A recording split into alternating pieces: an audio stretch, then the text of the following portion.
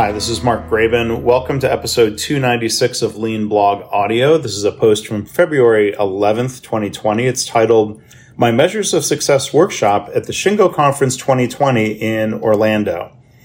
So here I'm going to share audio from a 4-minute video that the Shingo Conference people asked me to produce talking about the workshop that I'm going to be presenting at the event this year. If you'd like to learn more and find links to registration and other information, you can go to leanblog.org/audio296, or you can go to leanblog.org/Shingo2020.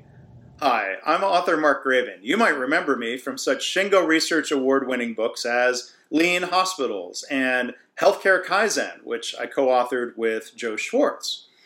But I'm really excited to be coming back to the Shingo Conference this year, the 32nd annual conference. It's being held April 16th and 17th in Orlando. I'm really excited and honored that I've been asked to teach a workshop Friday morning, the 17th at 8:30. It's about a 3.5-hour long workshop, which is based on my most recent book, which is titled Measures of Success: React Less, Lead Better, Improve More. So before talking about what is going to be in the workshop, we'll think about the conference theme of knowing your why. Why this workshop? Why these methods? Well, I think a lean management system, among other things, means making good decisions. It means evaluating improvement experiments properly. It means eliminating waste. It means understanding cause and effect in our systems. And we're also trying to eliminate waste. We can think about organizational waste. The waste of motion or over-processing from leaders or employees that results from leaders overreacting to every up and down in a metric, or the waste and that results from reacting to arbitrary red and green color coding, asking every time we're below average or worse than target or worse than the period before. We often end up asking for root causes that literally don't exist, because the metric that we're looking at hasn't really changed in a statistically meaningful way, which means the underlying system of work hasn't changed either. So I see that out there as a common problem in healthcare and manufacturing and other industries. So in this workshop, Measures of Success, the activities are designed to help you learn how to overreact less, improve more, and lead better.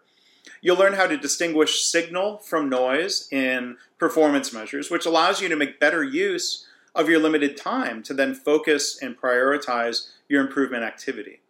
So if you come to the workshop, you'll have a chance to participate in the famed red bead experiment made famous by W. Edwards Deming, who, of course, was a huge influence on Toyota. The red bead experiment, or the red bead game, is a really fun way to bring some important lessons to life about common management tactics and some of the fallacies that are built into that. We're also going to learn how some statistical methods that we can use. We're going to learn how to create and interpret a type of control chart called process behavior charts.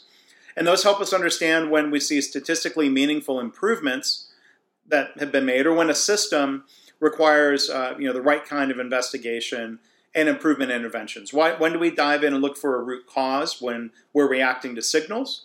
And how do we learn to avoid or prevent or stop reacting to noise, which means we need to step back and improve in a more systematic, less reactive way. So our learning objectives are: 1, to create process behavior charts from data sets; 2, to use process behavior charts to identify signals in our performance measures; 3, we'll determine the 3 main rules that are used to identify signals in a chart, these visual, statistical-based rules; 4, we'll learn how to predict future behavior of a metric in a predictable process, or the range of expected performance; and then finally, we'll learn how to articulate advantages of process behavior charts over other visualization and evaluation methods, including writing, the difference between process behavior charts and writing a single data point on a whiteboard and comparing it to a goal, or having a list of numbers, kind of like a spreadsheet. People sometimes call that a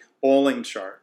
Process behavior charts aren't difficult. They're not complicated. I think they fit well I've seen them work really well in the context of a lean culture and a lean management system. So I hope you'll join me at the workshop. And again, I want to thank the Shingo Conference for inviting me to come and participate. Hope to see you there.